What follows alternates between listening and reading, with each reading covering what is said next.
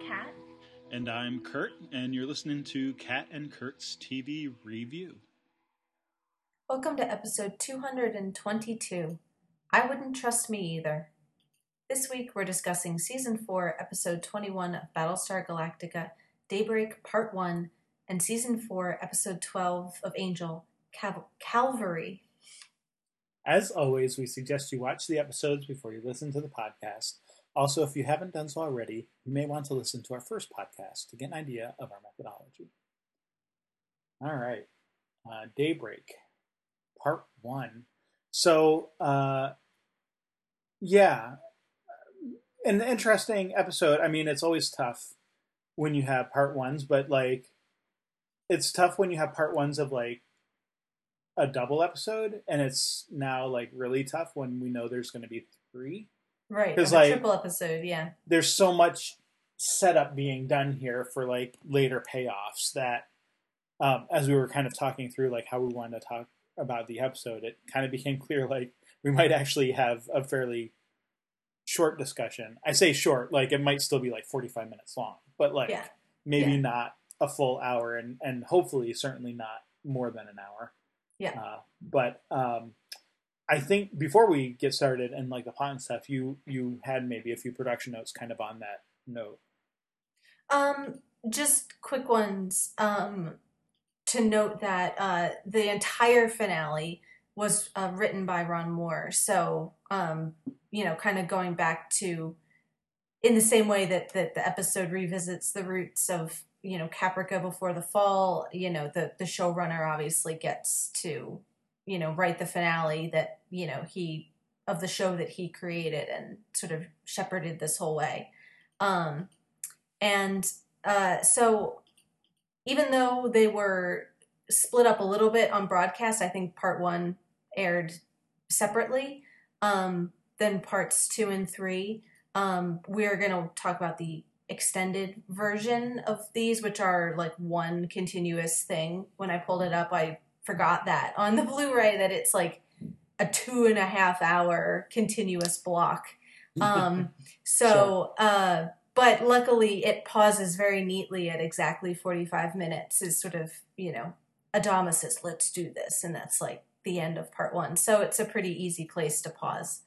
So that's all. I mean, I might come back with more general production notes at the very end to talk about like reception and that kind of thing. But, I think we can save that for the actual end of the story. Gotcha. All right. So I wanted to start with sort of the flashbacks. And I wanted to do this because I'll be honest, like while there are certainly like a few things that are like parallels between the flashbacks and like the main story, and I just realized we forgot to add to our list of flashbacks, Sam's. Like things like Sam's in a tub, and like in his flashback, and of course, like in the now time, he's like in the water, and Mr. Hybrid and stuff. So there's some. I almost said interesting. I don't even know if they're that interesting. Just kind of like that's clever parallels there.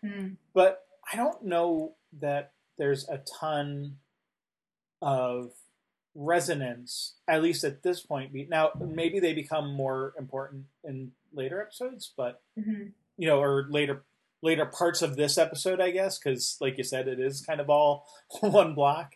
But I don't know, and maybe as we talk through them, we'll be able to suss out a little more. So tell me if you have a different sense, but So, for example, I mean, like, Adamas is actually just really kind of a short little thing, right? That really, maybe never having watched it quite this way before, certainly not paying attention this closely, that really was the most surprising part of it to me was, at least between parts 1, 2, and 3 of this finale, the uneven distribution of the flashbacks that, like, you get just that one little snippet with Adama that is really, there's really hardly any context even for it, other than, one line or two about you can kind of make a guess as to what's going on, but you never really find Well, out. that's kind of... Whereas, like, Adama and Baltar get several, like, extended sequences of much more information and context Roslin? about... Yes, what did I say? You said Adama and Baltar. Adama and Baltar. Roslin and Baltar, yeah, for example, get longer sequences of more... Like, they have actual, like, plot lines going on here. So that was definitely stood out to me on rewatch, was like, oh, the headliner of the show gets, like, one little hint of a story, and that's it. And versus some other people, So I guess if we are trying to tease out a little bit more, there is no explicit explanation to what they're talking about. I took it to mean, like, going to, like, the whole ceremony of, like, the opening of the Galactica as a museum, basically. Right. Like, this is, like, the retirement discussion. Right. Yeah. Right. Yeah. Like, okay, you're retiring, but this is kind of your last official act. And, like, Adama didn't even want to be there, which, fair enough. Like, I don't even remember if we get that, like, in the original miniseries, like... Yeah, I don't think that we do, really. I mean, I don't get the sense of him being... Like, maybe he's someone who... those people who are worried about retirement in the sense of, oh, what am I going to do with myself? I'll have to, like, keep busy, that kind of thing. But even in this little scene, I feel like we get a stronger sense of him being unhappy with this decision. Like actively fighting against the retirement of himself and Galactica a little bit. Like, he's defending all the things that he's done and his credentials and everything. Yeah, I guess, and I guess I kind of looked at it even a little different way. Not so much that he's fighting against his own retirement per se, but more the, like, official, like, just the ceremony of it all. Like, more like, can I just retire and go off and be myself? So, and given the context, maybe either of those is fine to, like, think through. Sure. Like, I don't know that we get enough to, like, decide one way or another, but that's kind of the way I took it anyway. It was more the officialness of it all, and not that, like almost like by defending his credentials, it's like, haven't I done enough already? Like, do I really need to do this one last thing? And the guy's like, well, sometimes there's things that you just have to do. Like, yes, you've done all this other stuff, but this is kind of like the last thing that you need to do. That's funny, because I think I took it more as a, look at all this stuff I've done, how can you do this to me kind of conversation. How dare you tell me when it's time to retire? I'd say when it's time for me and my battle star to retire. But maybe it's not that easy to tell. Like, that's kind of the idea of it being like a 10-second window into a conversation that we don't have context for. Which is, like, interesting then. Okay, why have it at all? Like, I don't. That's an open-ended question. I don't know the answer to that. That's kind of so. Do you want my cynical answer or my non-cynical answer? My cynical answer is because we have 3 episodes worth of stuff to fill in here.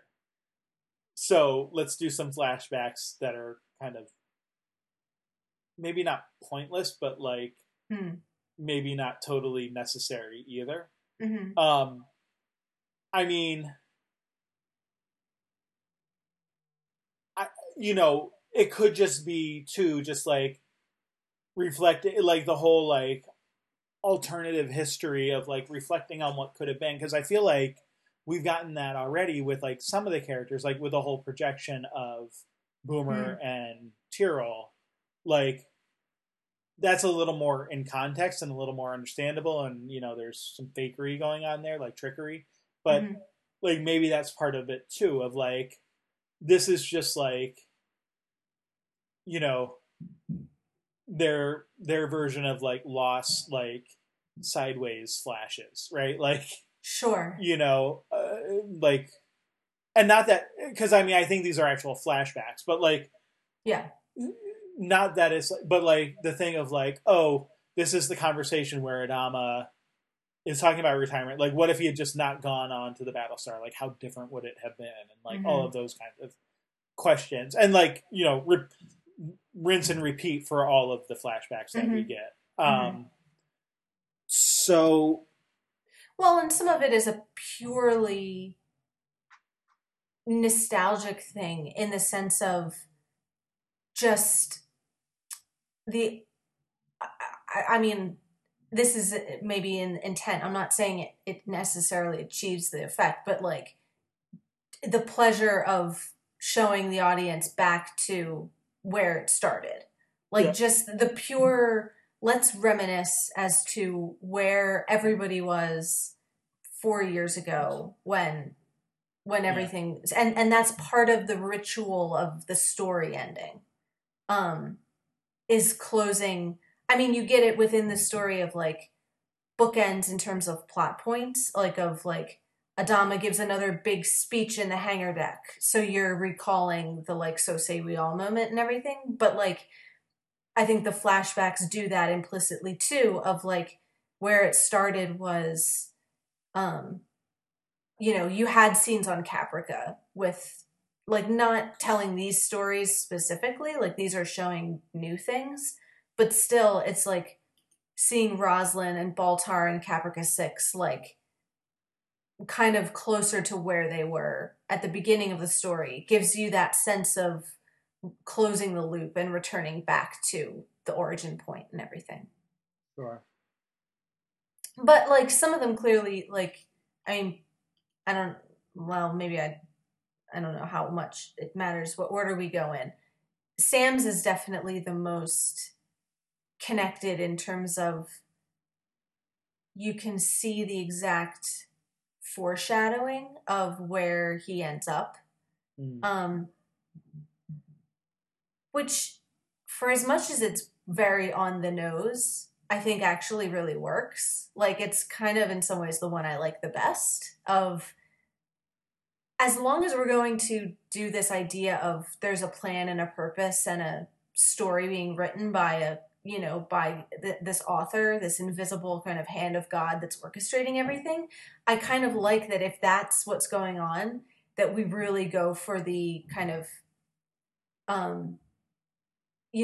things in the past reflect things that are going to happen in the future. So the way that Sam not only is in a tub visually, but like expresses the beauty of the physical world that he wants to be connected to. And then cut to like him being connected to math and physics on a level that he could never have even contemplated. Cosmic, scale, And that's just a satisfying moment of like I felt that kind of thing click into place. So I'm not sure if any of the others even try to achieve that effect that Sam's, and maybe that's what makes Sam different than all the rest of them, like as one of the final five and this secret, like, because all the others are either human, the ones we get flashbacks for anyway, are either human or like Caprica 6 and Boomer, like we pretty much know they're silent from the beginning. Like Sam's the only one who had this like big moment of revelation. So maybe that's kind of why his flashback feels a little bit different. I don't know. Or I'm overthinking it. And the other thing is like, so Sam's the only one who gets a flashback who we didn't see is like, he wasn't an original cast member. Right, like from the miniseries, sure. So everyone else, I believe, was in the miniseries. So, but he doesn't come. Is it season 2, like beginning of season 2, when he comes in, right? So like there's a bit there too of like, we're going even further back. And I want, like, for me, like, maybe part of that's, like, they can just do a little more with him. Like, because, like, it's a little more believable. Because, like, when we first see him, he's, like, Mr. Resistance Fighter leader. And we kind of know he has a backstory of being a pyramid, player and whatever. But, like, there's more distance there to kind of do stuff with him. I think for me... there's more backstory to tell than... Yeah, and less covered ground. Less, like, there's less baggage that he's carried. Like, he's dropped his baggage by the time we see him in season 2. Taking this flashback being, however far back, you go. Like, we don't, like, we see Roslin as the education secretary before the attack, right? Like, and we see Adama as, like, the retiring, commander before the attack, and, like, all of these other people kind of in their various roles. Like, we've seen all them in those roles already, but Sam we haven't. So that just might be another explanation for why it's a little different, and why maybe it works better. Right. Like, seeing Sam at the peak of his, like, celebrity athlete fame is something we haven't seen before. Like, we've heard about it, but yeah.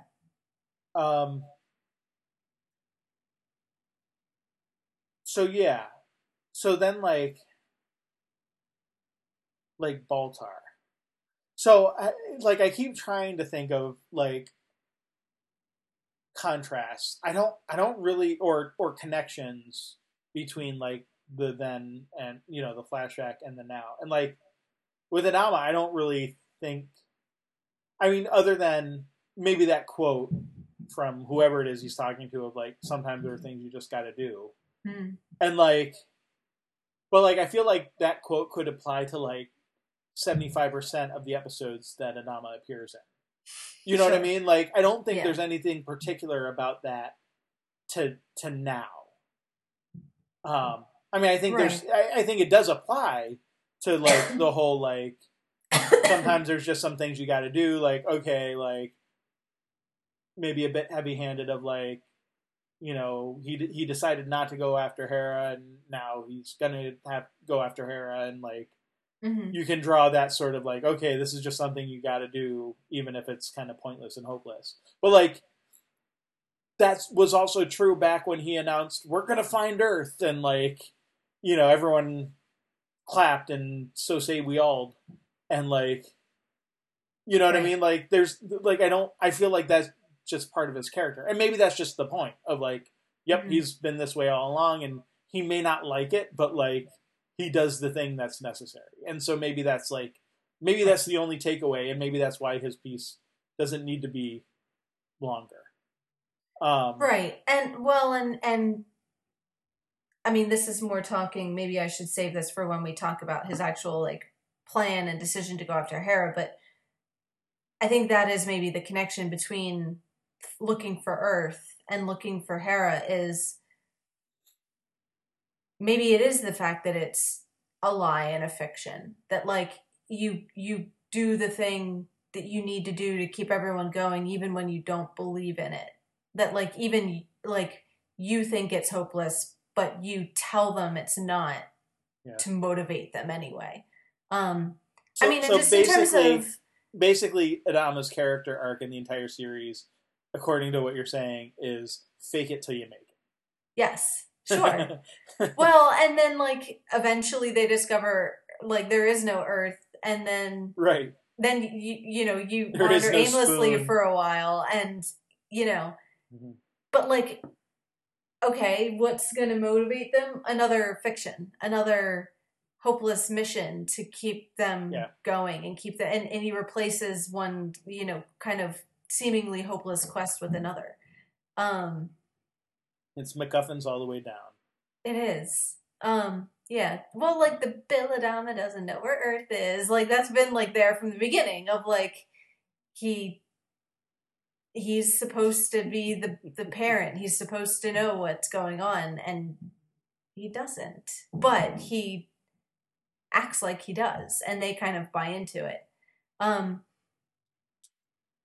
And I don't know, like, I guess just in terms of reflections coming full circle, it's like, all right, well, we're seeing the moment where he's being, or he was supposed to have retired, and then coming back around to like, okay, finally that has to happen eventually. Like, you can't, delay that, even in the face of the apocalypse. Eventually will come the day where the ship has to be put to rest and he has to stop being the admiral. So I guess, like, calling back to that moment at the end, like, this is the last hurrah. This is his big, like, retirement send off, I guess. Sure. Bit of a foofera.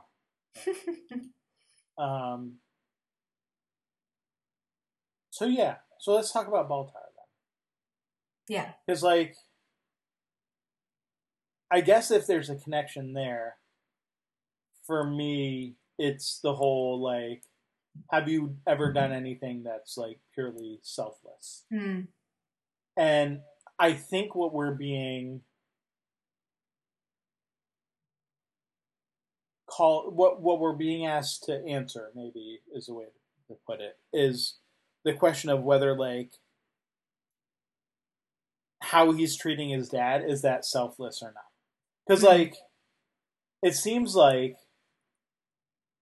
hearing, like, what his dad's saying, right, about, like, oh, he doesn't care for me, and look at his accent, blah blah blah, and, like, we've even kind of heard Baltar himself despise his own accent as he was born with it and his upbringing and stuff. So I think in one sense we're meant to kind of sympathize with the father and kind of whatever. But in the same token, it's like,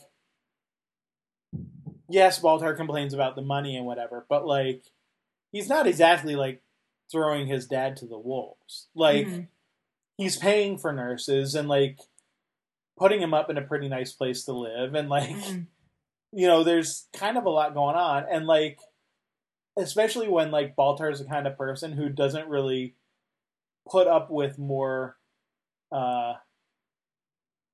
hardship than he absolutely needs to. Right? Like, he's not the Adama, sometimes there are things you just gotta do. But it seems like in this instance, maybe he is. And, like, it interrupts his, evening out with Caprica 6 and, or whatever, afternoon out or, whatever they're doing. But, like, I don't know. That's also not something that seems like something Baltar is, like, used to doing, of, like, interrupting his time with a beautiful woman to, like, go take care of someone else. So, I mean, we can talk about whether it's, like, purely selfish or selfless in the way that Lee sort of describes, of, like, not having any, even small, benefit to Gaius. But, like, yeah. I think that's at least, like, what they're getting you to try to ask is, like, is this maybe a thing, that could be considered in that category or not, or, like, maybe there's different answers to that, but yeah. No, I kind of, that sounds right to me. And who's the kid? Yeah. Right? Is it a head kid? I said a head kid. I don't know who the kid is. Some random kid. To me, the kid, there might be another flashback with him, like, later in it. I can't remember. I feel like there's a little bit more, but I don't remember details, like, if we ever find out specifically who he is. But to me, the kid is, like, part of this series of characters of hero worshippers of Baltar, like, followers to who he pontificates his wisdom. Like,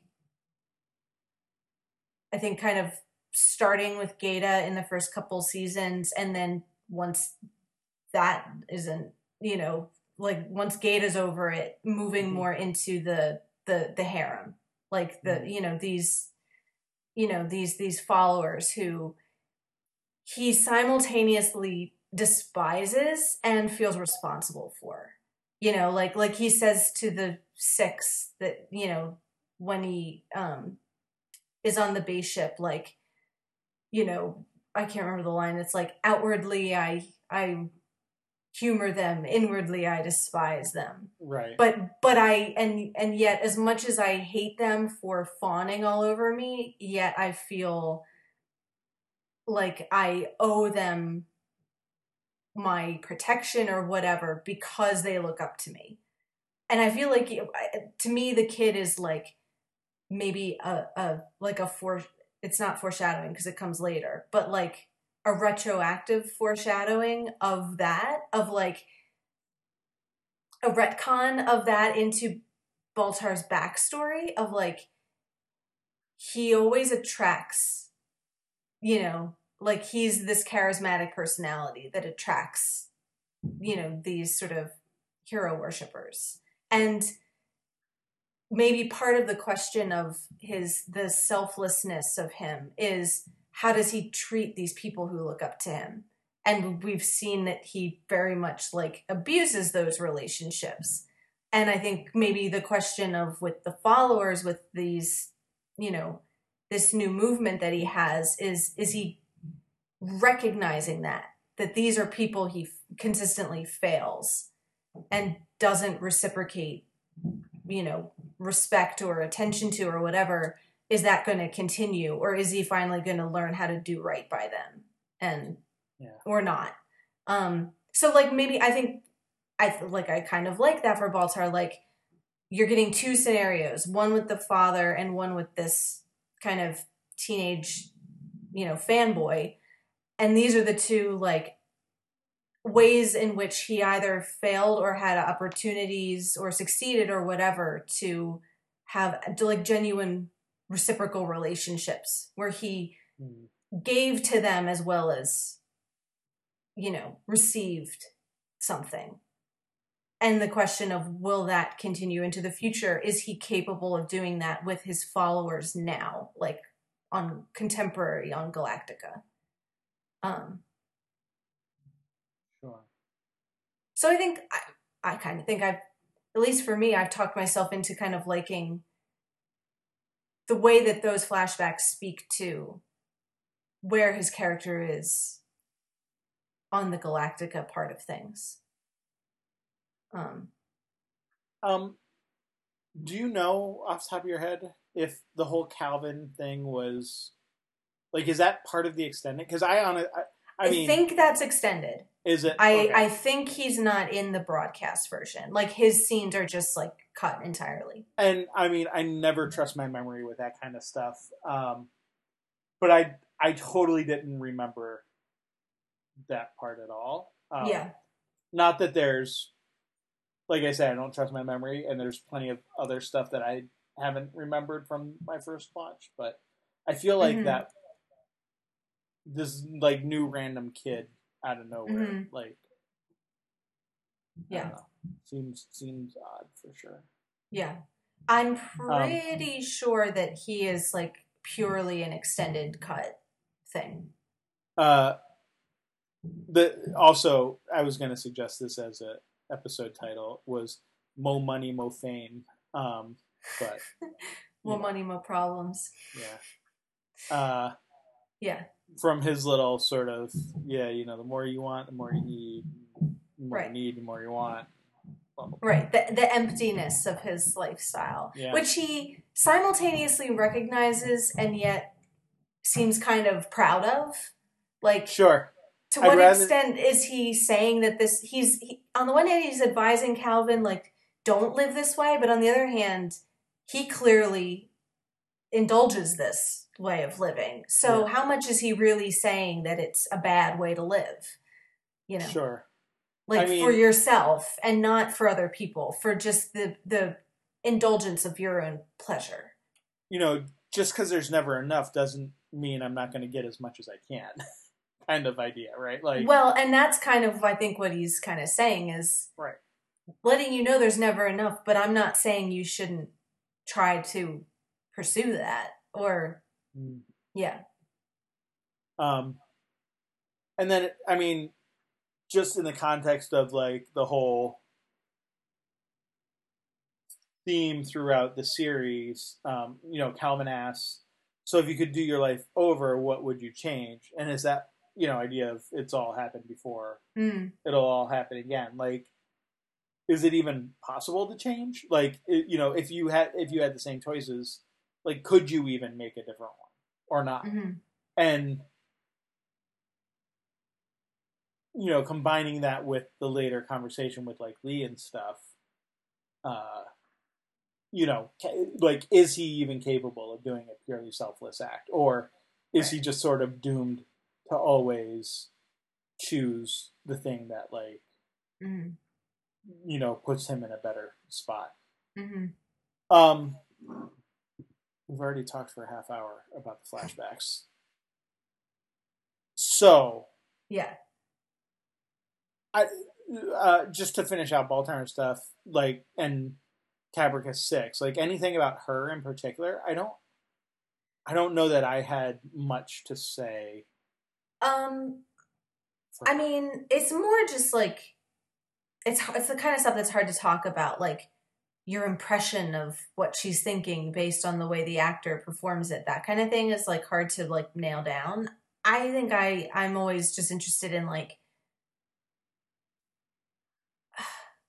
her, I guess, just like how closely she's watching the situation. And like, I guess early Caprica 6 taking in just the experience of humanity, which on the one hand, I want to say is a little bit of like a retcon. Like, is she more sensitive and human here than she should be? But on the other hand, like, I think we saw hints of that back in the miniseries of like,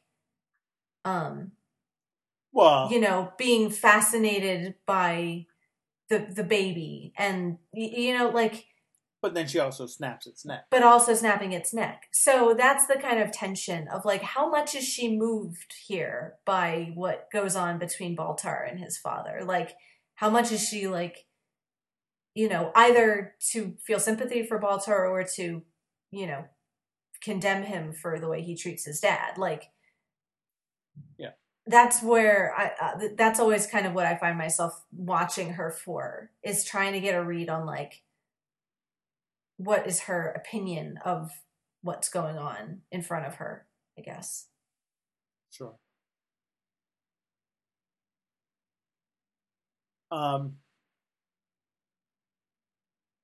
Rosalind. Mm-hmm. Probably my least favorite flashbacks. Mm-hmm. But like, I'm not sure I can quite nail it down as to why. I mean, I guess I would ask, like, do you see any connections here with kind of her stuff in the episode? Because I think even as we were talking through the other ones, like I feel like there's a pretty decent one, but her, like the whole like shower and then like later finding out like basically her whole family dies. Mm-hmm.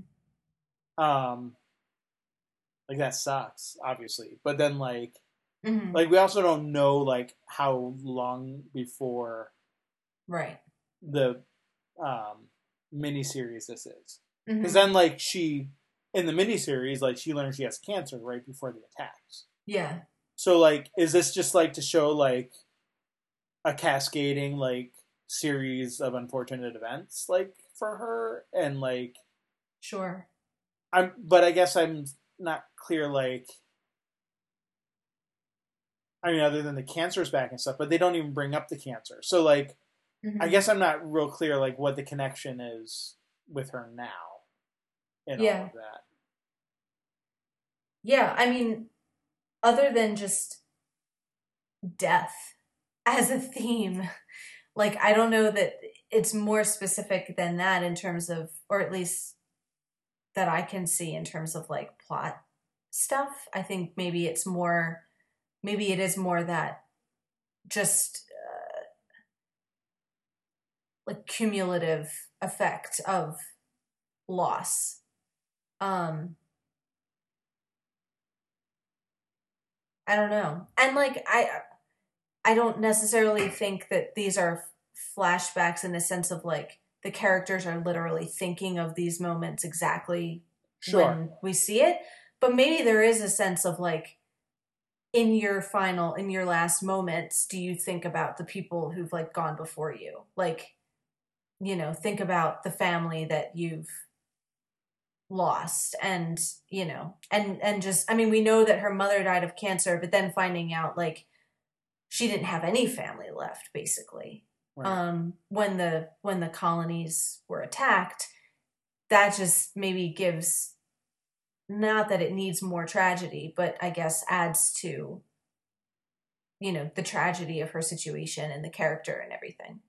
And I don't know if that makes the end for her better or worse, like to reflect on the family she's lost or to think of the family she might be reunited with, you know, that like maybe in your last moments, it's your parents and your sisters that she's thinking of. And I'm kind of coming up with that on the spot. I don't know that I ever really thought of that while I was watching it. Yeah. But it is hard to, like really get too upset about characters we've never like met before. Right. Yeah. So I think that's part of the difficulty of it. And like, I'm just not clear like what that does for her. Like, okay, so does that mean she handles like the destruction of the colonies better than other people who had family that died in that like attack? Or I don't know. Like, I don't think I could, like, we certainly don't get that sense at the time. Mm-hmm. Like, you know, back watching the miniseries and stuff. Like, there's no sense of like, oh, well, all my family already died, you know, months or years ago.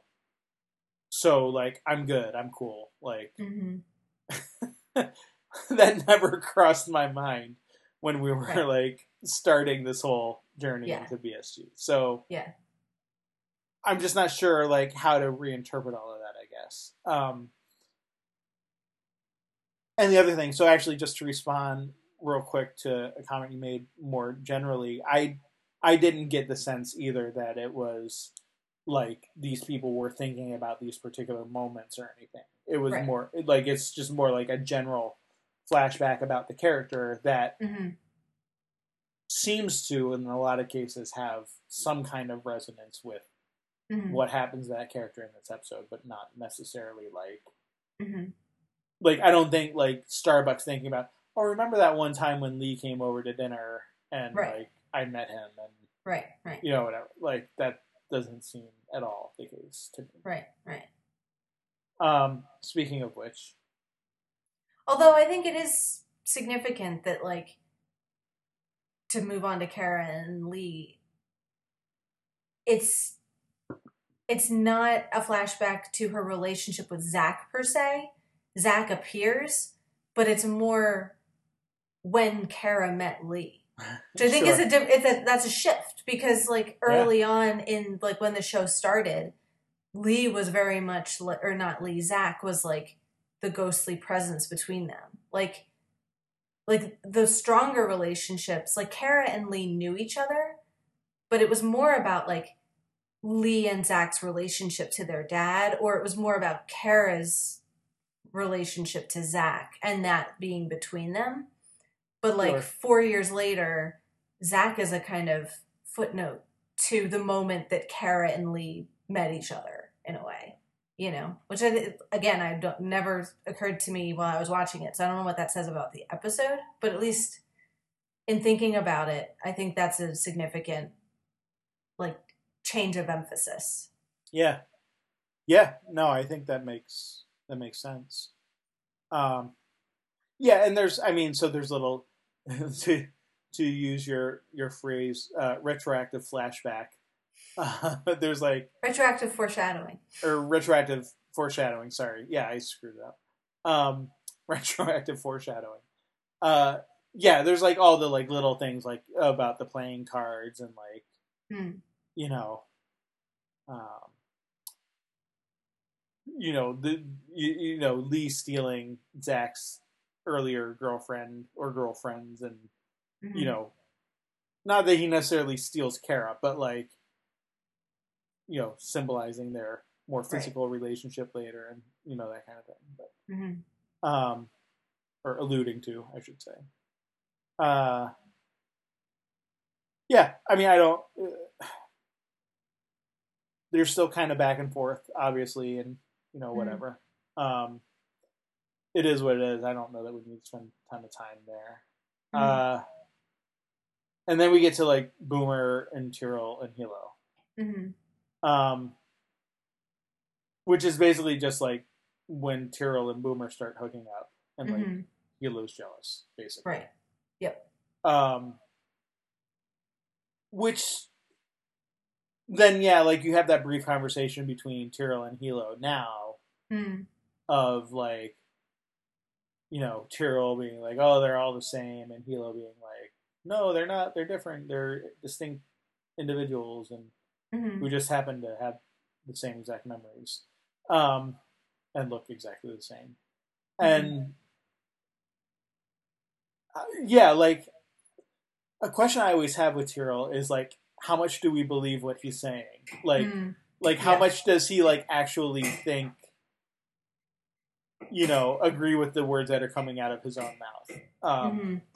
Because I kind of feel like throughout the series, there's a number of examples of Tyrell maybe not being wholly honest with himself or others. Yeah. Whereas Hilo's maybe a little too much the opposite way. I haven't really thought honest to a fault. Yeah. I haven't really thought about it this way, but they are kind of foils to each other. Yeah. In a way. Yeah. So. Yeah.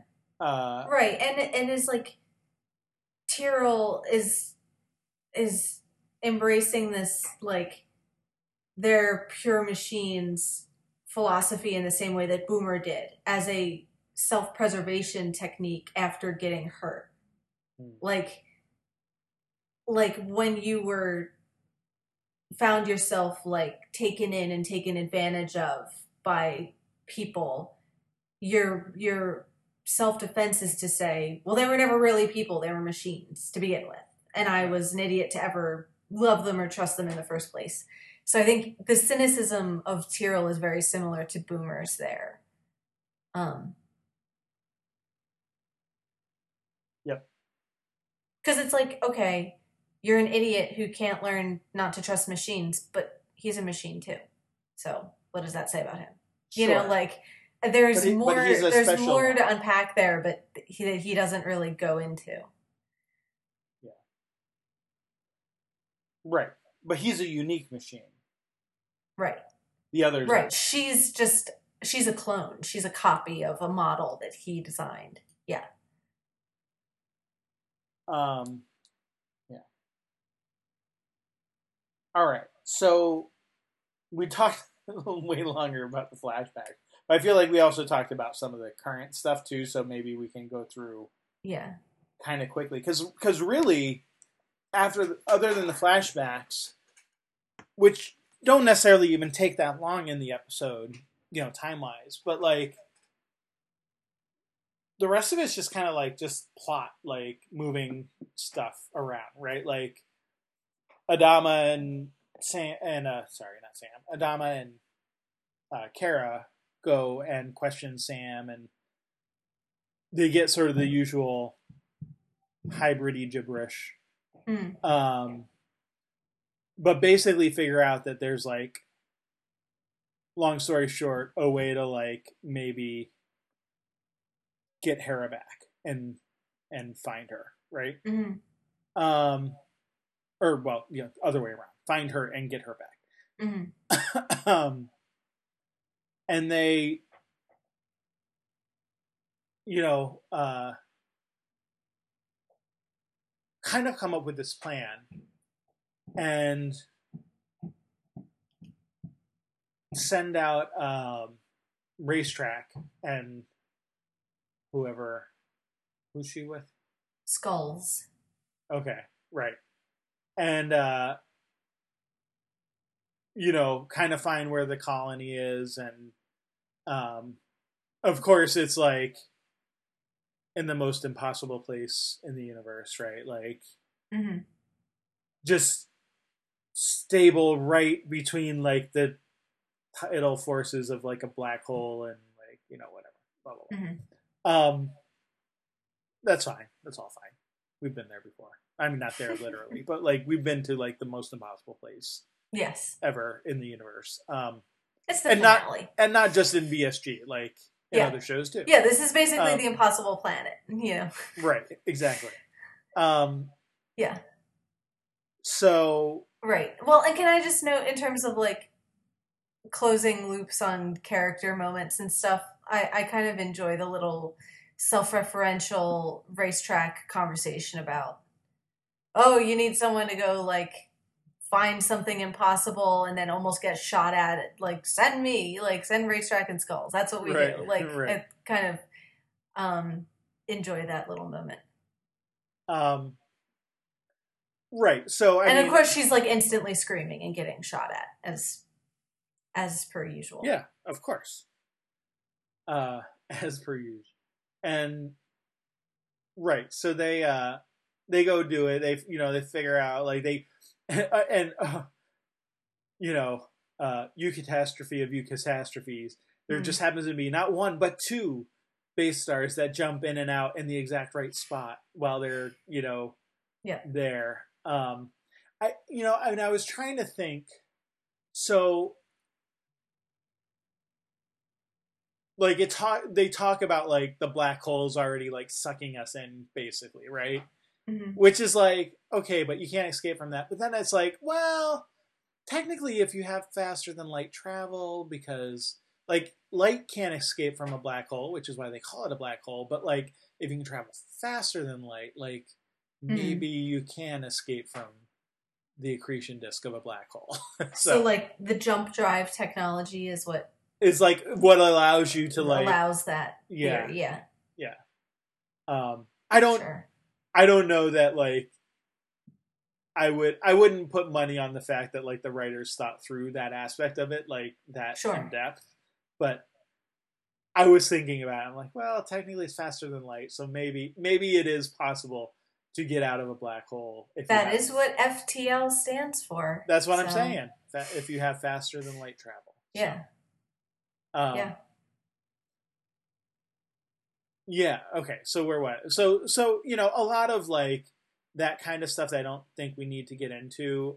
There's also like the whole preparing to abandon ship, and you get like Lee looking over the request for parts, and like there's like the dual like all these ship captains are vultures, versus like, well, if we're gonna abandon ship anyway, we might as well like take all the stuff that we can use and give it to people. But then like, I mean, not that I blame them, but all the ship captains are maybe asking for a little more than they actually need.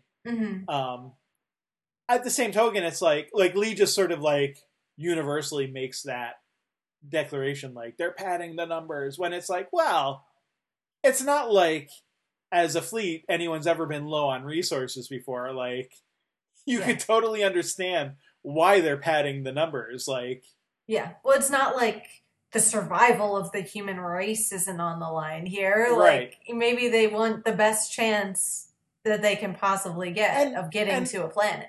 And there's even like maybe there's no more like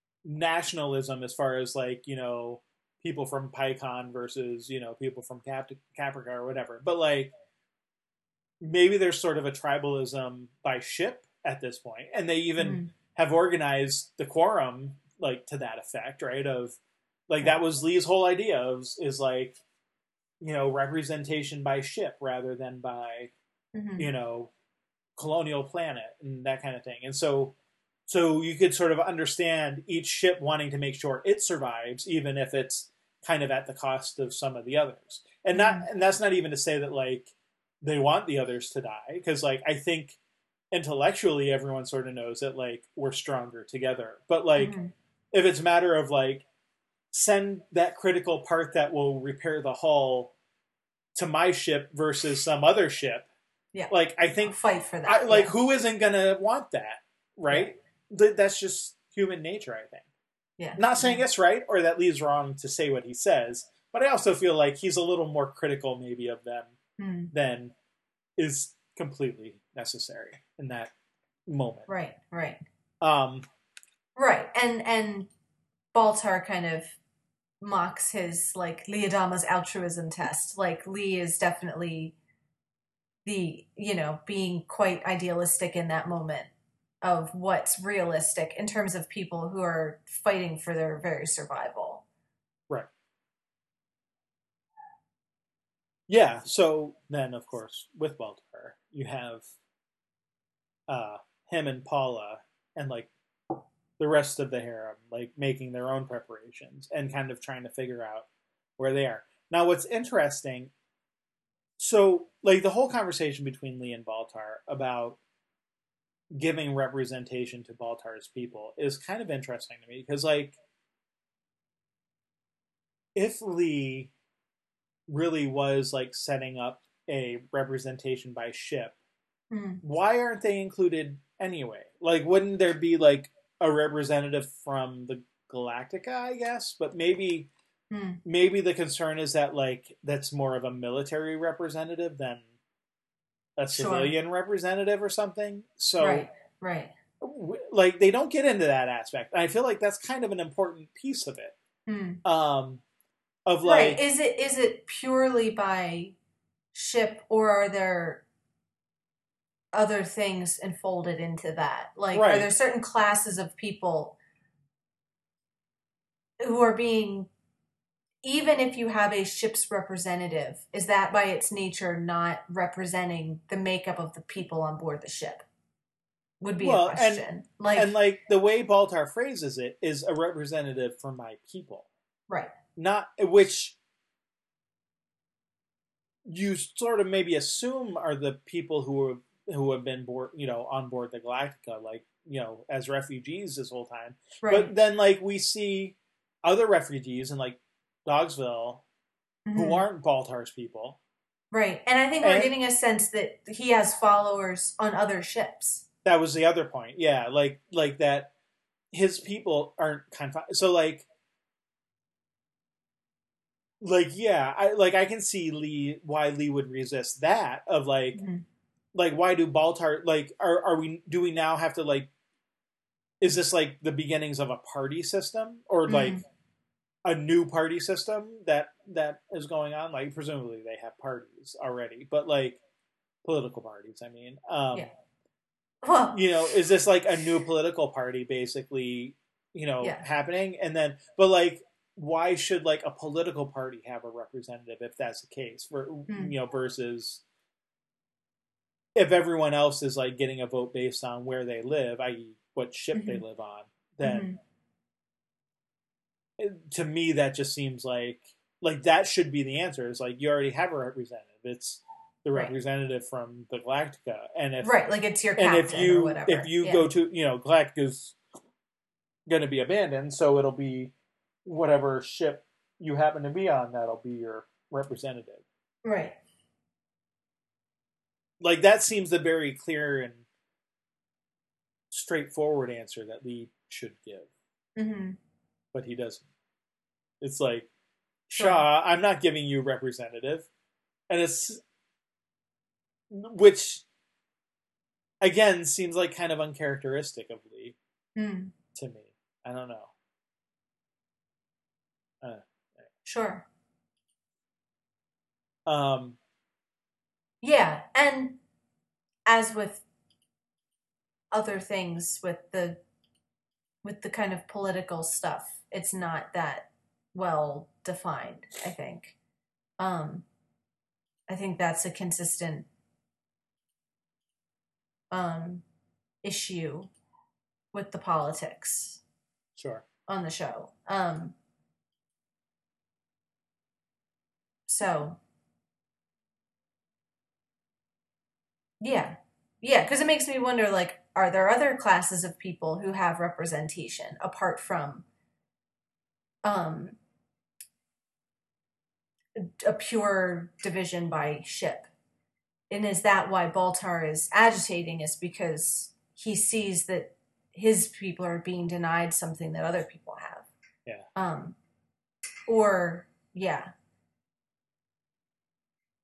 I mean, and the only other thing, too, although I don't think this necessarily contradicts Lee, is Baltar quotes Zarek again with, you know, a new life requires new thinking. Like, I think Lee has used that quote himself. Like, that was his whole idea of why do we use colony representatives anymore? Why don't we move to, like, you know, a ship-based system? Yep. You know, like, I think he even, like, referenced that quote. So, in some ways, I think Baltar is appealing to arguments Lee has even made. Right. But because of who they're coming from, and that's Baltar's argument, is you're biased against me because I'm not. Which is strangely resonant with, like, our current political situation of to what extent sure. do you blame,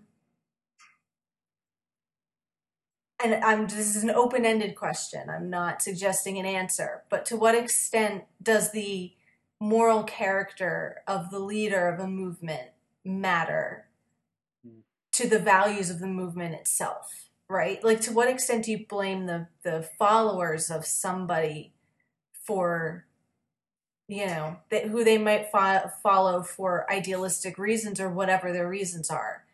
If that person is shown to be immoral,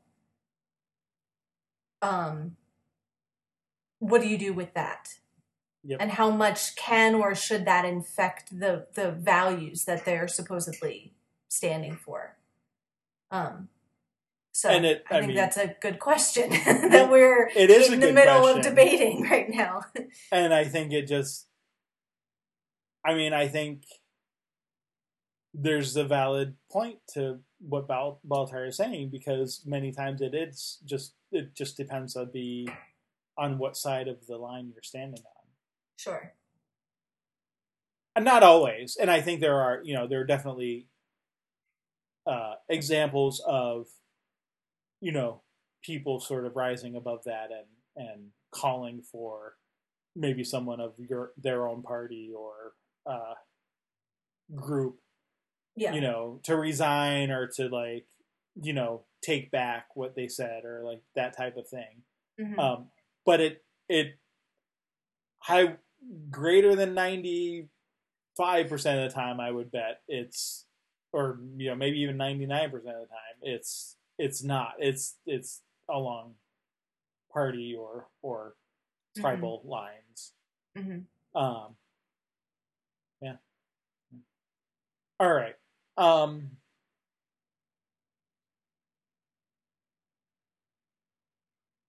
Wanted to talk about that before we get to, like, the whole volunteer thing, because then you get, like, the very dramatic line down the middle of the deck.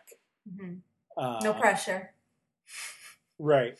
Yeah, and right. So you get, like, the Tai and Hoshi conversation, right? Of, like, you don't have to decide now. You got 4 minutes. Yeah. you have until we finish our walk to decide. Yeah. And there's, like, the implied threat of, like, and you better decide the right way. Sure. With Tai, that's always sort of the right. expectation. Right. But yeah, I mean, and so you get sort of that question of who's going to cross the line and who isn't, and right. You get, like, Coddle, like, trying to do it, and I know. Adama's like, well, thanks, but no thanks. We can't risk having a doctor, losing a doctor. Yeah, that's, like, the sweetest one, though, I think. Is, like, Coddle's ready to... Sure. It is ready to go all in and everything. And the fact that he's sort of like, yes, he's sent back because they need a doctor, but you also get a sense of like Coddle. It's like this is also part of his years of good service too, of like, thank you for your sacrifice. You don't need to do this. Like you're good. Yeah. Like, and we can use you too. So we have that excuse as well to say, thank you, Sherman. Get back over the line, and that's like a nice refusal, I think. Like, I don't know. It's a nice kind of moment for Coddle. Sure. But yeah, I mean, there are a number of people who cross the line, though. I mean, I don't know that we need to go down each one, but you have Rosalind, and you have I mean, all the major people, of course, are like all the main characters all the ones we want to cross the line. Yeah, all the ones we want to see. Although, like, do it. Tori's sort of, not dragged, but like she goes to be with the crowd, right? Like some more. Whereas, like Caprica 6 is like she's going, and like there's that very deliberate like.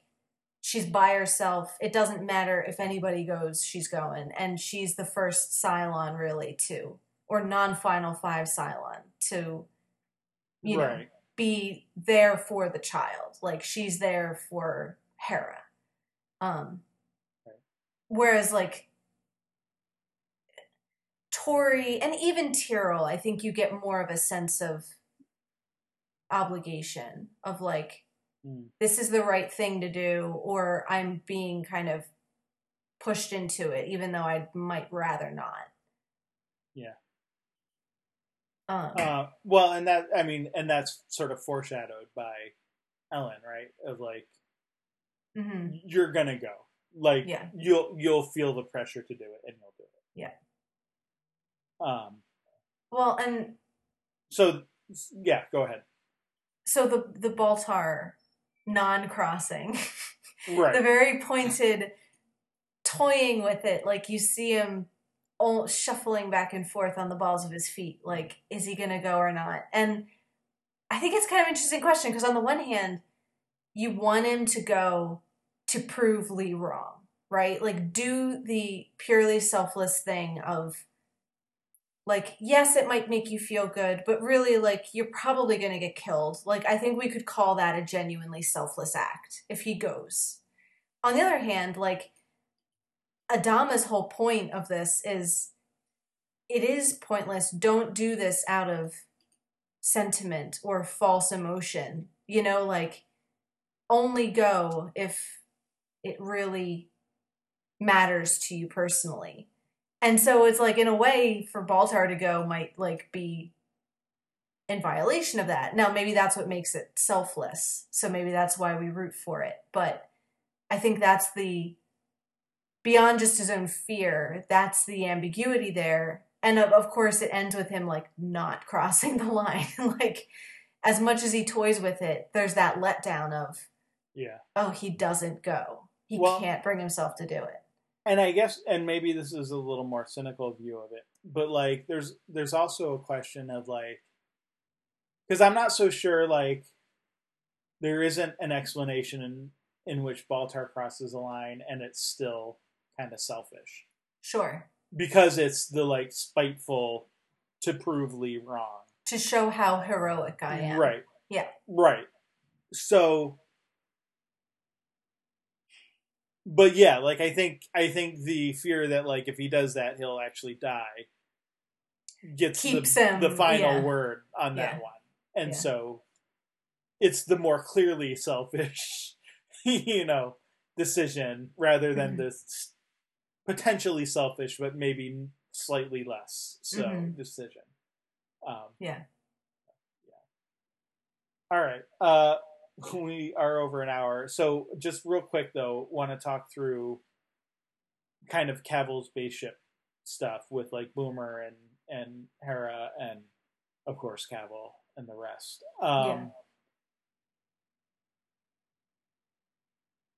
So the one thing that I kind of pointed out was that like it's kind of funny to see how much worry there is over Cavill's treatment of Hera from everyone in the colonial fleet, because like they're all like, she's probably already dead and dissected, and like even if we make it there without dying, like our chances of actually recovering like a living, healthy Hera are like almost nil.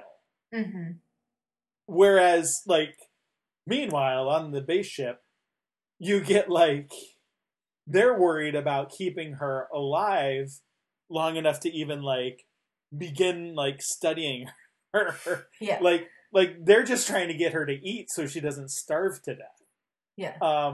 So it's just kind of like, I don't know. I find that juxtaposition kind of funny, just because it does sort of point out like that whole idea of like I was saying, like, when my daughter is out at a friend's house and like maybe she's not home like right away, and like by like 5 minutes late, my mind's immediately like, oh my god, she's lying dead in a ditch, freezing to death somewhere. Well, she's not freezing to death; she's already dead. But you know what I mean? Like that totally irrational, like the worst possible thing that could happen has happened already, and all of that. So and not that like we need to like believe that Cavill is nicer than he actually is in order to like see that. It's just like Cavill's a smart dude. Like, all right, so he didn't go right to the dissection immediately. He wants to like see how she acts and whatever. And they have her doing like the the crayon therapy thing, right? Like her art therapy. You don't have to talk to me, but maybe just draw a picture of whatever you want, and that becomes like the way that they're and his assessment is just like lots and lots of dots. Like, yes, oh, she's very gifted. Yeah.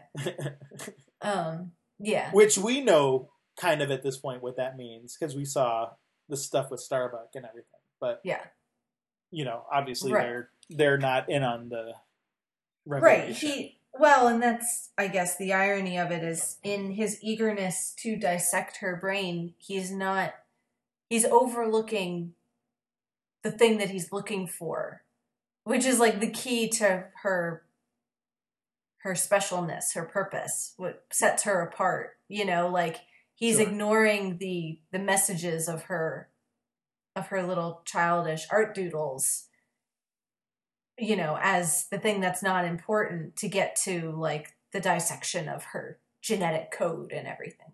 Yeah. So yeah, and I hadn't really thought of that while watching it, but it is a funny contrast. And I don't know if I would say like Cavill's nicer than they're making him out to be, but like I think it does speak to this, even on the part of other Cylons, this underestimation of the humanity of the Cylons. Of like they expect them to act like, they still expect them to act like pure, emotionless machines who just have no purpose other than to dissect Hera the instant they get her. But it's like, no, there is hung up by things, by things like, is she eating properly? Is it the right timing? And having disagreements amongst themselves about the best way to go about this. Like, again, they're more similar than anybody is giving them credit for, and so of course it's delayed, because why wouldn't it be? And yeah, even Ellen and Athena and other Cylons underestimate that aspect of the Cylons, I think. Sure. Of course he does order her to be dissected. And that's why I'm saying, I don't know that it's that he's nicer than they think. He's just more human, or more petty, or more distractible, or whatever it is. Like, right. I don't think it's out of kindness. But he's not the pure rational machine that they make him out to be. Sure. All right. Well, I mean, we're ready. You know, Adama's all like, all right, let's do this thing, and ready to go, and that's where we end. So yeah, we'll pick up there next week. In the meantime, we've got some Angel to talk about. Yeah. Yeah, wanted to start with the title, which I screwed up in our intro. For the It's probably because we were like talking about it right before that, and so it's like, well, and there was a typo in my transcript which threw me off for a second, so I think I got distracted for a second. But Calvary and cavalry are two notorious words that are very easy to get mixed up. Sure. And so I think that actually is a fortuitous little mistake in that it points to the title because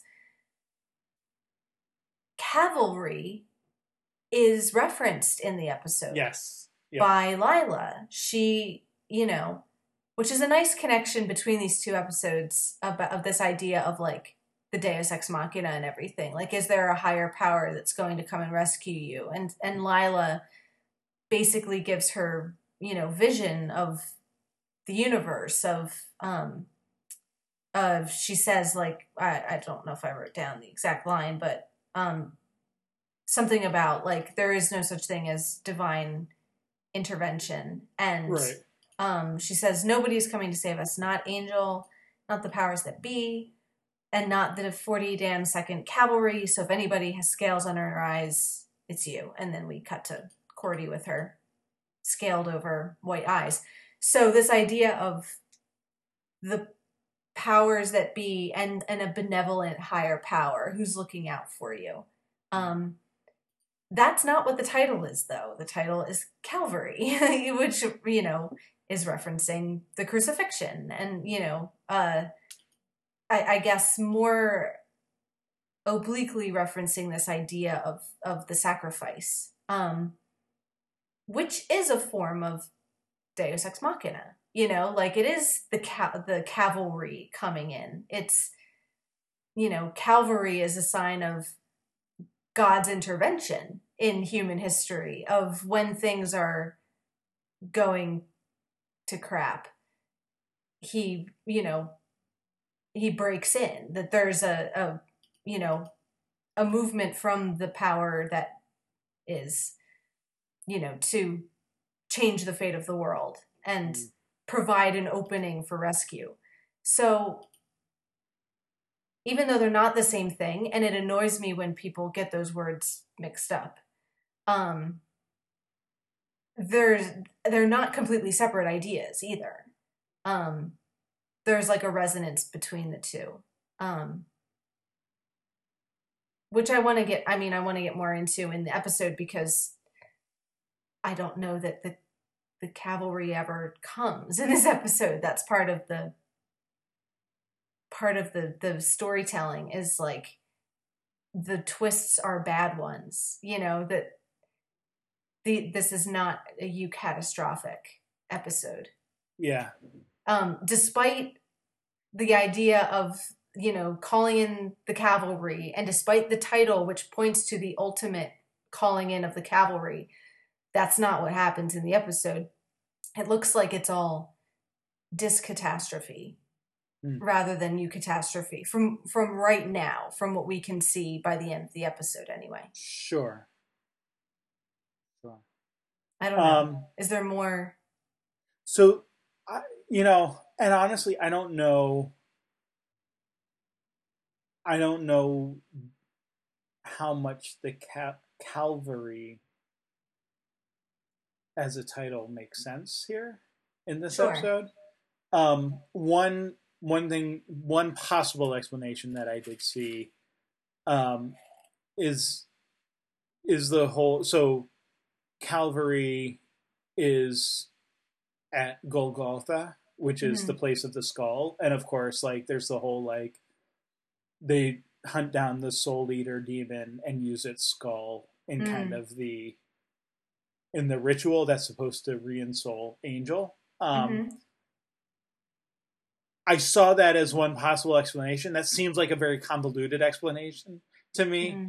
like a one or two steps removed from like the maybe clearer titles that we've gotten, but I also haven't seen any explanation that like is better than that either. So, yeah, I don't know. I for me, I prefer the more like both of those words to me evoke this idea of will there be a divine intervention of some kind? Is there some sort of grand master plan or intervention by something higher to intercede on behalf of whoever heroes and then the non fruition of that in this episode is interesting to me, like, so we're name checking this idea in an episode that very much doesn't fulfill that promise. At least at this point. I can't, obviously, where it's going. I don't. Just purely talking about what we see in the episode. Right. So yeah. I want to start with the two big twists because then I kind of want to go back and look at the details of the episode in light of them. And since we've seen the episode, I think we can enjoy the spoiler version and kind of go back. So I guess starting with, twist number 1, which is the fact that Angel never gets his soul back in this episode, that it's Angelus the whole time. Which the thing I like the most about it is the fact that it's so obvious and it distracts you from twist number 2. Like, it's the red herring that seems to be the big twist that kind of obscures your vision from what's coming, which I think is kind of clever. Before we get to twist number 2, though. Oh, yeah. Like, what... Like, no, and I want to talk about Angelus what exactly, first. But... Yeah, like, what exactly... let's look at that a little more, because, like, is there something in the episode that, like, makes you think that? Or is it more, like, just from a, like, analyzing, what they're going to do, like, there's no way that they're going to bring Angelus back, but, like, keep him locked up in a cage the entire time, and then just, like, turn him back into Angel. That's part of it. It's too quick, it's too easy. Yeah. You're waiting for that the whole time. Even in, what was it, like, 2 episodes ago, when it was, the one where he had his, like, Dream Quest vision, I was sure that was going to be the twist of that episode, of, like, he's already lost the soul, and he's pretending to be Angel. So I'm anticipating that that's going to happen at some point. Like, we're going to have Angelus pretending to be Angel and in disguise, because I don't know why. Maybe it is just that, like, that narrative inevitability of, like, this is just a thing we have to do. If we're going to bring Angelus into the mix, you have to play around with who is he really at some point. And so then that coupled with the ritual, which, seems a little easy, and the fact that it works right away, and they can't really tell if it's him. It just seemed like those are the things I think that were tipping me off. And I think part of it, like, the way it's written and acted too, of overplaying it just a hair. Overplaying not that Angel wouldn't be concerned in this situation and wouldn't be careful and hesitant, but it's just that little bit overdone, of, like, going for the kind of contrite, humbled, oh, I'm dangerous, just leave me down here in the cage. Like, it's just a bit too much. That had me kind of like, all right, I'm waiting for the reveal here. Yeah. Which didn't even bother me at the time. Like, it was kind of, you're kind of enjoying the, like, game of that, of, like, when are they going to figure it out? Are they going to figure it out? When's he going to reveal? How stupid can they get away with them being, of, like, falling for it? You know, like, it's a little bit of, like, a tightrope act, I guess. I don't know. Do you remember watching it for the first time? Do you have a memory of seeing that coming, or? I mean, I don't honestly remember my first time watching this episode. I mean, it's certainly a memorable episode. I remember Lila's death and being surprised by that, which is this. I know I said let's not jump to the next twist yet, but sure, yes, spoiler. You know, but I don't remember. Like, I don't think I would. I think for the same reasons, like, I wasn't, like, that surprised by Angelus, just because, like, it did seem too quick. It seemed too neat, and you know, there's always the question of, like, you know, at this point, I had already seen all of Buffy, all of Firefly, and, you know, most of Angel, right? Like, more than half of Angel. So, like, knowing the sort of Whedon-esque twist, like, I think there is always that back of the mind, like, trying to second guess or outguess, you know, Whedon and crew.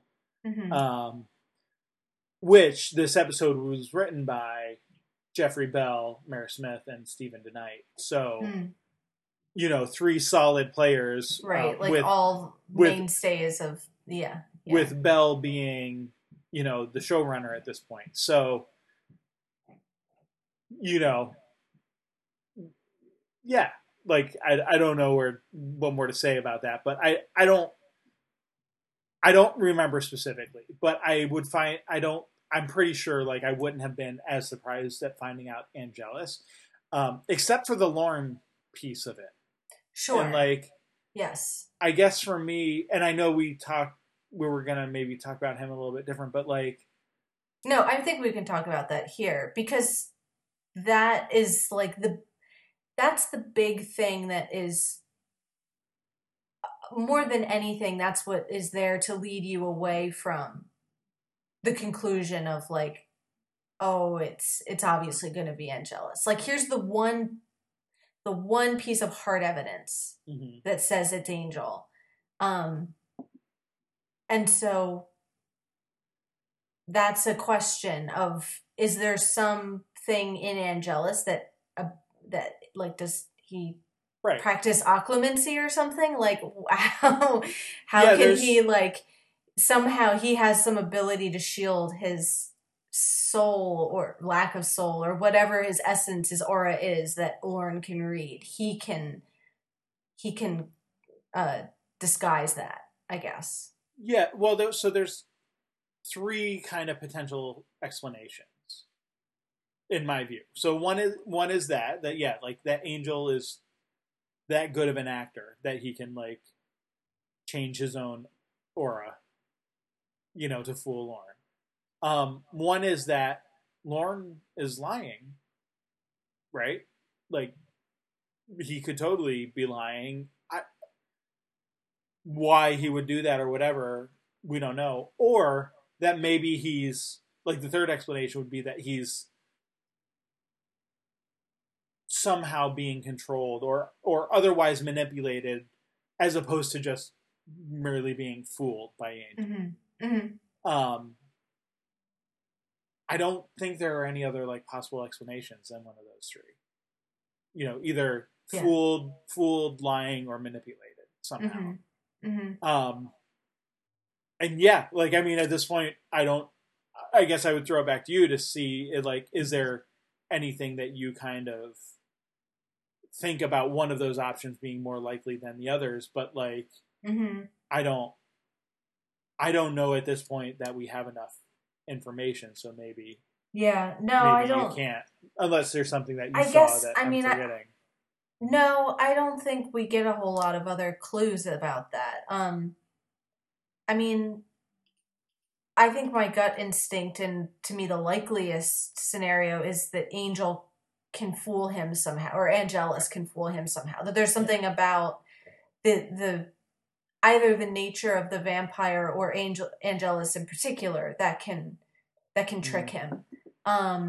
That's kind of the Occam's razor explanation, I think. I think so. Like, yeah. But to play devil's advocate, we don't see Lauren for a period of time. He goes out to talk to his contacts. So it's possible that there's manipulation going on because he's being controlled by something we don't know about. So that could happen. He could be lying. I can't see why he would lie unless, again, he's being controlled by something. Like made to lie because but then I guess that goes more under the he's being controlled category. Yeah. Lauren in himself, I can't see any reason in his character why he would lie about Angelus. Sure. Just of his own free will. And then again, Cordy does some stuff in this episode that seems very much out of character. So who's to say what's going on and what people's motivations are? So maybe there's something going on with more of them than we realize. Maybe there's something in the water, or maybe, there's maybe more of them are compromised than we realize. So, my Occam's razor is that it's Angelus, but I'm open to some alternative explanations. Right. So, you speaking of Cordy, then I guess maybe let's talk about the second twist. Yeah. Which I feel like speaking of things that Cordy doesn't normally do. Stabbing someone in the neck. Stabbing someone in the neck. And not that that's not bad. But, like, I realized that by the end, and it's not like I particularly like Lila, but I'm kind of catching myself going, like, why is turning on Lila necessarily a bad thing? Isn't she one of the bad guys? Like, why are we, like, upset about that? And I think it's not just the violence of it or the kind of ruthless sacrificing of somebody else. It's the fact that it's not really even that she's turning on Lila to save herself. It's this revelation that this is her plan. It's the hint of, he's going to kill us. I know. Why do you think I let him out? That hints at not just like, oh, Cordy is acting out of character. She's acting more ruthless than normal. It implies that it's not Cordy, I guess. That's my guess. If I'm going to like put my chips down, I'm now wondering if Cordy ever came back from her higher dimension. Like, this is making me question the whole season so far of Cordy. Of like, I don't have time to go back and rewatch the entire half season up until now. But if I did, I would almost want to go back and do that to then kind of see, like not like Buffy, but in a sort of similar way. Did she come back wrong? Like, we still don't really know what happened to her in that higher dimension and never really got much explanation about that. And the way she kind of like seems to be revealed as this manipulative, baddie at the end makes me wonder how far back that goes and what exactly that means. Like there's reference to a bigger, badder something than the Beast. Could that be Cordy? Or is it something using Cordy's form? Or is she being manipulated by something? I think these are all my questions. Yeah. But again, I like the way that the angel twist kind of distracts you from the final twist that's coming at the end, because there are things in there that you could start to question. Like, is she really stupid enough to let him out of the cage? Well, no, she's not. That's the point, is it's deliberate. Like, and I was kind of half thinking that as the episode's going on, of like, do I buy that, she's the one who knows better than anybody what Angelus is. And yes, she's Cordy and she's inspirational and she wants him to make the right choice and all this stuff, but isn't she the one who was telling everybody else how seriously they need to treat this? Mm. So to kind of then find out, well, it's not that she fell for anything, but that this was a plan and he's doing exactly what she wanted him to do, kind of makes her seem a little less naive, or a lot less naive than she was earlier in the episode. Right. And I know it's hard for you to confirm or deny, so I'm not sure what you can. Feel free to, tell me if I'm way off track or anything. I mean, I guess just thinking about like if we, there's a couple things in here, right? One, so like we learn about the beast, right? That like Angelus tells us the beast is a minion, and then we see like a scene of the beast like offering something, to someone, Mm-hmm. and sort of, being very deferential and whatever to that person, creature, being, whatever. Mm-hmm. So yeah, I mean, I think the question becomes like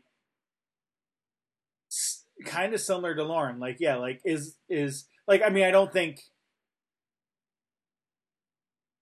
kind of like you said with Lauren, like it's hard to believe that he's like the same Lauren and just lying about it.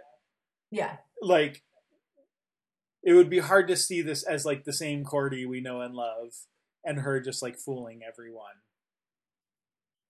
right. for her own reasons, like for kicks and giggles. Like that makes no sense. Yeah. Yeah, like you said, like just logically speaking, again, Occam's razor, like, does it? What makes the most sense is that she's probably either she's being manipulated or like something else is using her form. Mm-hmm. Which, I mean, one way or another, then I think you're right. Like, then you do have to start recontextualizing the entire season. So, does that mean that she and Connor were never a thing? that's what I was gonna say. Like, does that like we retcon the Cordy Connor? Is this all because change? They realized they made a mistake and are trying to redo it? Or maybe it was the plan all along. Or and we're maybe not giving it was them enough credit. Yeah, like who knows? Like it wouldn't be the first time that like writers tried to correct something, Or was that a clue? Like, was that the was first like hint, a big hint of Cordy? Would Cordy really do this? Does Cordy this would really never make sense sleep with for Connor. That makes no sense. Right. And actually, she didn't. Yeah, maybe it wasn't her, or maybe it wasn't her in control of her own body or something. Exactly. Like Exactly. So, I won't confirm definitely, but I'll just say one of those two things seems like maybe the most logical explanations, mm-hmm. and let you decide whether that's enough confirmation or not. Mm-hmm. Yeah. So, yeah, I mean, I guess from there, then, yeah, like we could go back. Like, let's not do it now. We'll have a season recap at some point. Yes. You know, but like, I think it does merit, like, you know, going back, you know, with this twist and whatever we'll learn about in the upcoming, you know, second half of the season, really, because this is, we were talking about, this is the 12th episode, so this is really the beginning of the second half of the season. Like how things might change, and I guess the question remains that, like if we're assuming that this isn't Cordy, or at least it's not Cordy kind of in control of her own body, does that mean that whatever's manipulating or controlling her is the Beast's master? The Beast Master. No, like, is it yeah, the thing to which the Beast is a minion? Or is it just like, is that thing just also sort of controlling Cordy somehow? And then, you know, if so, what does that mean? Because, like, we've already seen, like, the Beast and Angelus, like, not getting along. If Cordy's letting out Angelus to, you know, kill everyone in the way that, like, she sort of says at the end of the episode there, then is there something else going on here? Like, is there a struggle, you know, going on between, like is it something that's manipulating Cordy, but like to release Angel, but like also against the Beast as well, I guess, is trying, kind of where I'm getting at. Like, right, like, is there, you know, knowing Angelus's antagonism for the Beast, is there something else happening there with that? I don't know. I'm not trying to, like, send you down one road or another necessarily. I'm just kind of trying to work through the different possibilities. Right, like it could be the powers that be, which we think of as benevolent. I mean, if so, then it seems a bit unconcerned with like collateral damage.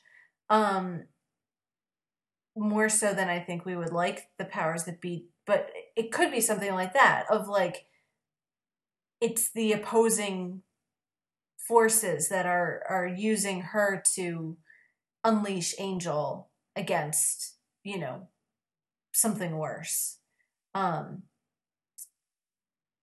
know, I don't know. I mean, the other thing though is that she's a great candidate for person to steal Angel's soul, since we know she knows where it is. So that seems like, you know, one likely scenario for that. So, like, okay, like, is that just to hide it? Or if so, if she took it, what is she going to do with it? Yeah. We don't, like, there's definitely, not only does it end on a cliffhanger, but like it suggests all sorts of questions, I think, to be thinking about. You know, and I could definitely see the reveal being that the Beast is making its tribute to Cordy, you know, but maybe not. Maybe she's a different agent entirely than whatever it is that the Beast is a minion of. Like, maybe she's against whatever they are, you know, like, it could really go either way. So I can't get over my suspicion that it has something to do with the powers that be, just because,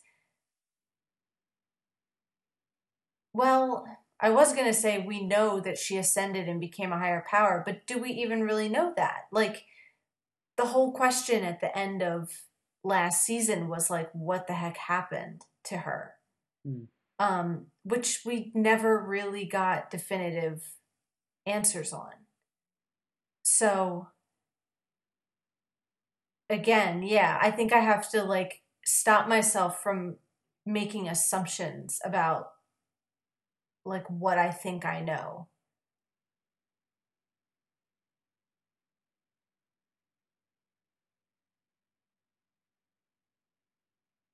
Yeah. So yeah. Right.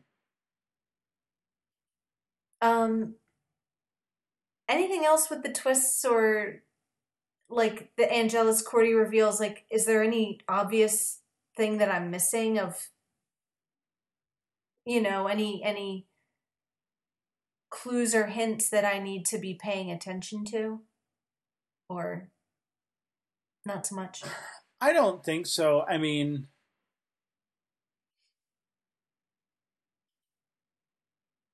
no, I don't think so. I'll just say it. Lila's dead. Like, okay. I'm not getting, like, I won't tease out that, like, yeah. she's stabbed in the freaking neck. Yes. Like, she's seemed gone. pretty definitive. Yeah. Yeah. So, I mean, like, we can talk through, like, her and, the rest of them. Cause, like, there's the whole, like, potential, like she kind of shows up unexpectedly here, just even to begin with. Like, I don't think anyone's really expecting to see Lila again at this point. Not that, like, she's completely out of commission, but, like, yeah, it just doesn't seem like. Yeah, I mean, I think you are in the long term. Like, right. I mean, like, in this episode, yes, particular, right. Like you're not expecting it like right then and there. It definitely seems like very much we're hunkered down, we're dealing with Angelus, and, like, the team that's there is there. I don't think anyone's expecting Lila to just kind of, like, show up and start messing around with Angelus and stuff. Yeah. I don't think we need to spend a ton of time on her, because we know her story doesn't go very much further. Sure. Yeah. At least at this point. As is always the case. She kind of dies as she lived, like double crossing and being double crossed by others, like caught in the web of her own alliances, which is sort of seems about right. Well, and I guess, so the question I would have really, like, from a character perspective, like, okay, like, we know that she's, like, trying to, like, team up with Angelus and, like, whatever. But that to me almost seems like she's on autopilot at that point. It's just like, that's what she did at Wolfram and Hart. And so, like, she's trying to, like, continue her lifestyle as best as she can, right? She wants the nice things again. Whatever that means. And so there's some sense there, though, that, like, by being there, like, that maybe she could be joining the team almost. Like, she's, even though she's, like, evil and has, whatever, like, there is a sense of, like, who else does she know better and who, like, kind of works in the same industry as she does, so to speak. Right. Like, right. It does seem like that's where it's going to go. And, I don't think Wesley's evil, but it's not the first time that they've had alliances with people that they weren't fully comfortable with, like, it seems like Lila could get brought in as that kind of alliance of necessity that then leads to a more permanent team membership in the long run. Like, this could be the prelude to her joining their team full time eventually. Except that's not where it goes. But that's part of the red herring. Like, it seems like you're being set up for something like that, of, like, okay, as you're watching, you feel like you're being primed for Lila's gonna get more involved with being on their side, of working for them. Now, will they trust her? Does she really, is she really loyal? Those are the kinds of questions that you would explore over the course of, like, the next season or two. But it seems like it's like that's the kind of setup for that kind of storyline, which is part of the fake out. I think it adds to the surprise of what happens to her in the end, of, oh, all that setup goes nowhere. She is you know, surprised by, Cordy's sort of sneak attack. Yeah. I mean, I guess, like, as much as Lila herself, it also kind of marks the end of an era in the sense of, like, she's literally the last person from Wolfram and Hart. Which she confirms, like, that it's not just that he killed everyone who happened to be at the office that day. It's like he hunts down everybody. Like, if you were working remotely, if you were traveling, if you were homesick, like, he's wiped them out except for her. And that seems like, if we believe her, that seems to be the end of Wolfram and Hart. Dies with her. So what does that mean for, like, the powers? Not the powers that be, like the higher, the senior partners and all that. Like, that has implications. At least the LA chapter, because we know that Wolfram and Hart has, like, multi-dimensional presence of the LA chapter that we've grown to love or hate over the last couple of years. Yeah. Right. Which, do they have other branches on Earth, or is LA the only one and everything else is, like, extra dimensional? That's a good question. Right, like, maybe it's the Earth chapter, not the LA chapter. Sure. I don't think we have an answer to that yet. Okay. So that's a question. But I don't think we should think of it as, like, the same way as, like, the Watchers Council getting destroyed. Right, whereas, like, that's the only thing. And, like, there's other Watchers maybe around the world, but, like, there's not, like, another, like, home base. Well, and the senior partners are still out there. So presumably, yeah. Presumably. So they might have taken out their minions, and maybe with the little girl, it cut off communication potentially, but the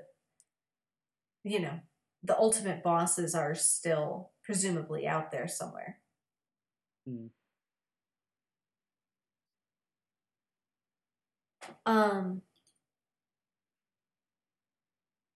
Okay. Anything else about Lila, or? No. I mean, there's the revelation, which isn't really about Lila. It's kind of more about Wesley, right? Like, which I, like, forgot that nobody knew that. I think I'm so used to the two of them by this point that it hadn't occurred to me that Fred or the others didn't know that they were in a relationship. So yeah, that puts a little damper on things between Fred and Wesley. Yeah, I mean, kind of. Not that things didn't have other issues. Sure. It's not like everything was going perfectly smoothly up until then anyway, but... Right. But, like, you do get a sense... I mean,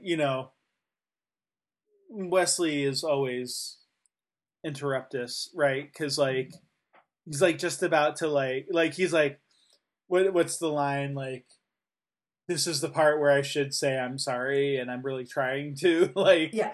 And then, like, everyone else walks in.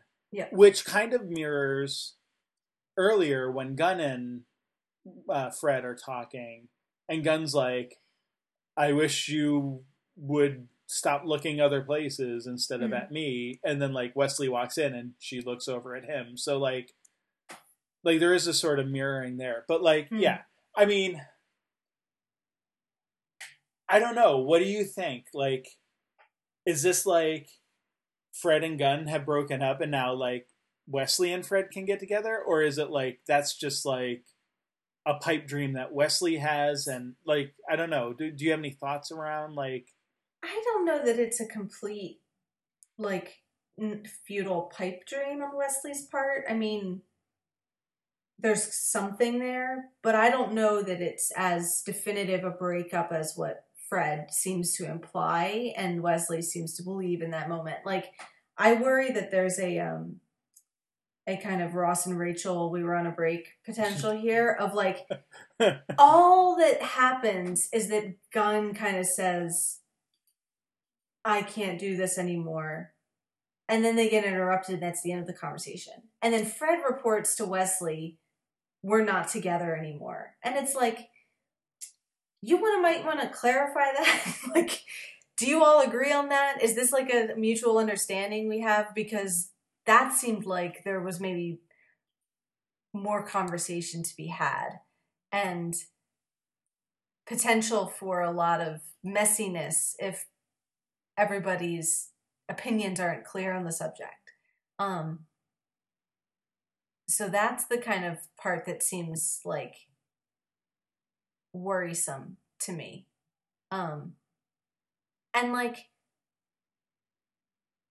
because of what Gunn says, I think Fred thinks that he broke up with her. But then from Angel's conversation, it sounds like he's implying that, oh, Fred broke up with him. And Gunn doesn't really contradict that. So it's this thing of like, does anybody really want to break up here? Or are you all just assuming that that's what's happening? Right. And Wesley's not being shy about moving into that gap. Like, not at all. And like being a bit disingenuous about it, of like when she says like we're not together and he says not because of me, and it's like, well, yeah, Wesley, because of you. Well, like not solely because of you, but it is and it isn't, because I think it's important too that like Angelus brings up, the killing of Fred's professor. And it's not purely because of Wesley. Right. So I think, and like, I don't think like, Fred sort of is prompted then to say, to reply to that comment, well, it's been bad for a while. And that's not wholly wrong. Now, I don't disagree that like, maybe it's a little disingenuous that like you did kiss her and you know that Gunn saw it. Right. So you should know that it's at least a factor. Do you think he's at least sincere when he says like he didn't intend for that to happen? Not the kiss, but like the result of like the whole fight and all of that afterwards. Or do you think he was trying to be provocative and I think he's being a little provocative. Yeah. Like, was he trying to spoil for a fist fight? Maybe not. But I think he knows what he's doing. I think he knows Gunn's made it perfectly clear how he feels and knows how Wesley's feelings are. So Wesley, I don't think he gets to say the excuse of I didn't realize, or I didn't intend, or it didn't mean to come across that way. Like, he and Gunn are pretty clear, I think, about where each of them stands. So I think, no, if he's making moves, I think he knows that there will be consequences to them. And that he knows how Gunn's going to interpret it, and there's no other way to interpret it, Now, I think he is also correct that Fred is really an important factor here, and if she were to choose to be with Wesley, that would be a legitimate choice that she would make. So I'm not saying that, like, I don't think Wesley's stealing her in the sense that she's anybody's property. Right, but, sure. Like, I don't think, not from that point of view, like, I think he kind of feels like, well, I'm just going to do my thing, and it's up to Fred to decide what she wants. And on the one hand, that's fair enough. On the other hand, I think he is being provocative.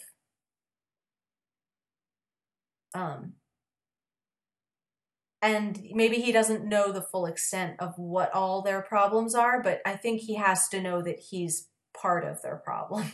Right. Or at least he's representative of certain problems that they have. So, yeah.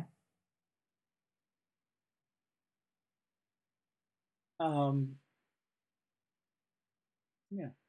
I mean, I don't know. Do you agree, disagree? Want to abstain from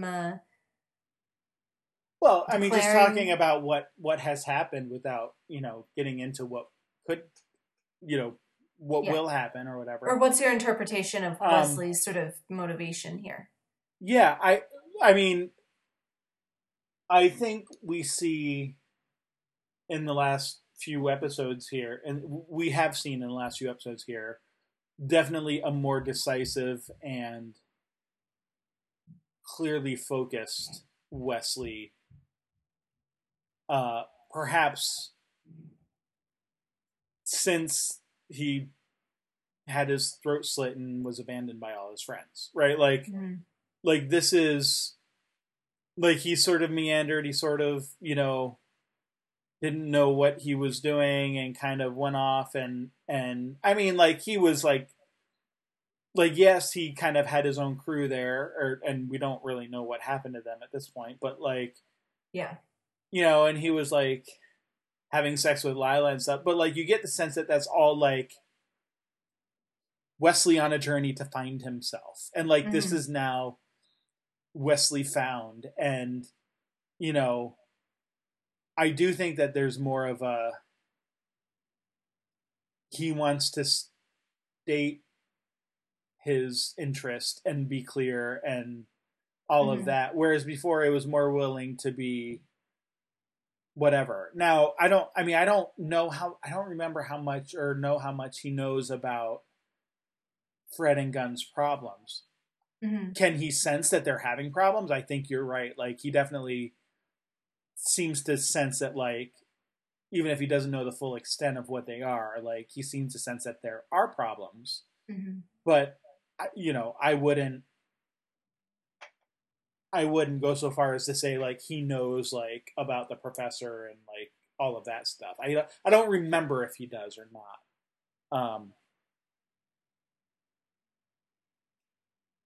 Yeah, I think a lot of what you said makes sense. I guess that's a long way of saying that. Fair enough. And I won't. I'll say this much: we're not going to see like Wesley and Fred in bed together in the next episode or anything. Like, sure. Like this isn't like jumping from one relationship to the next. I think, on the whole, like Wesley's kind of welcome back is still kind of temporary, right? Like we're still in sort of like crisis mode, fight the apocalypse, all hands on deck sort of thing. But like Wesley's long-term relationship in the group is still kind of up in the air, position in the group is up in the air. And especially if like maybe it's not a huge surprise to think that like Angel will be reinsouled at some point.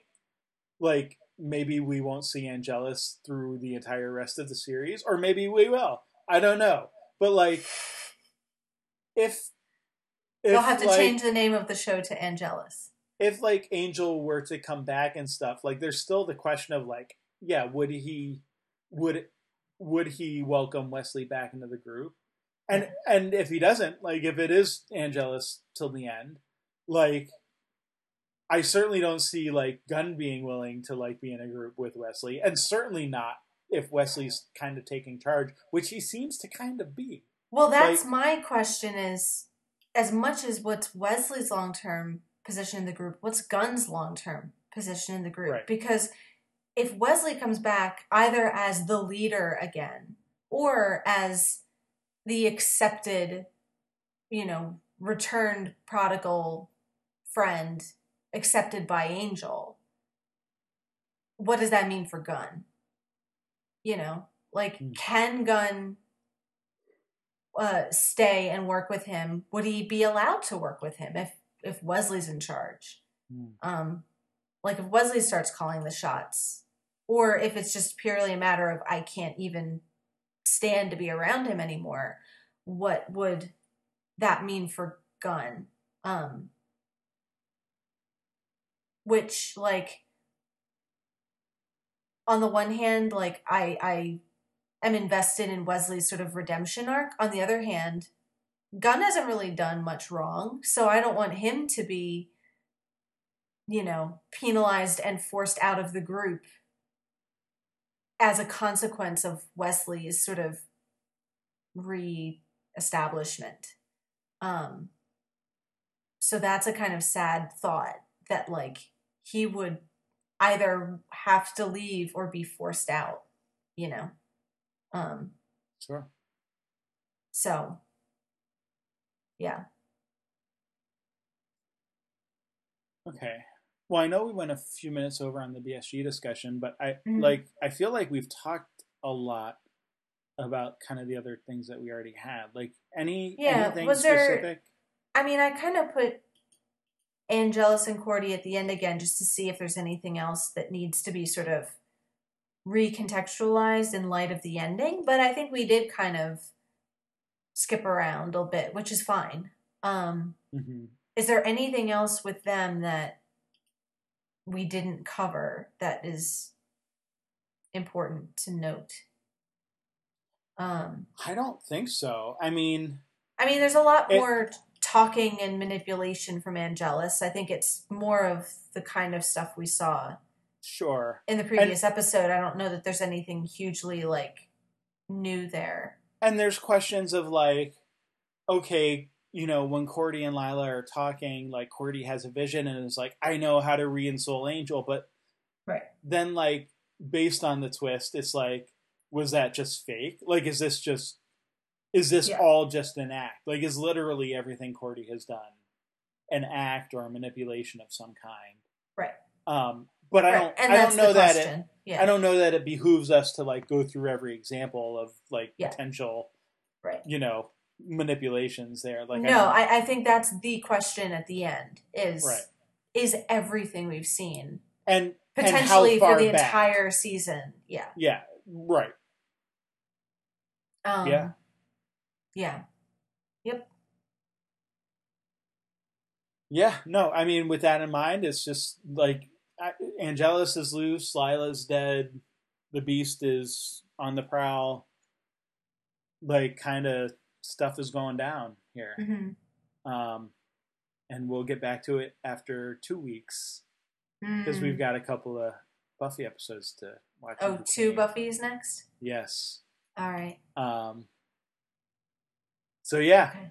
Well, with that in mind, we'll have the middle part of Daybreak from BSG next time, along with an episode of Buffy. Sounds good. See you then.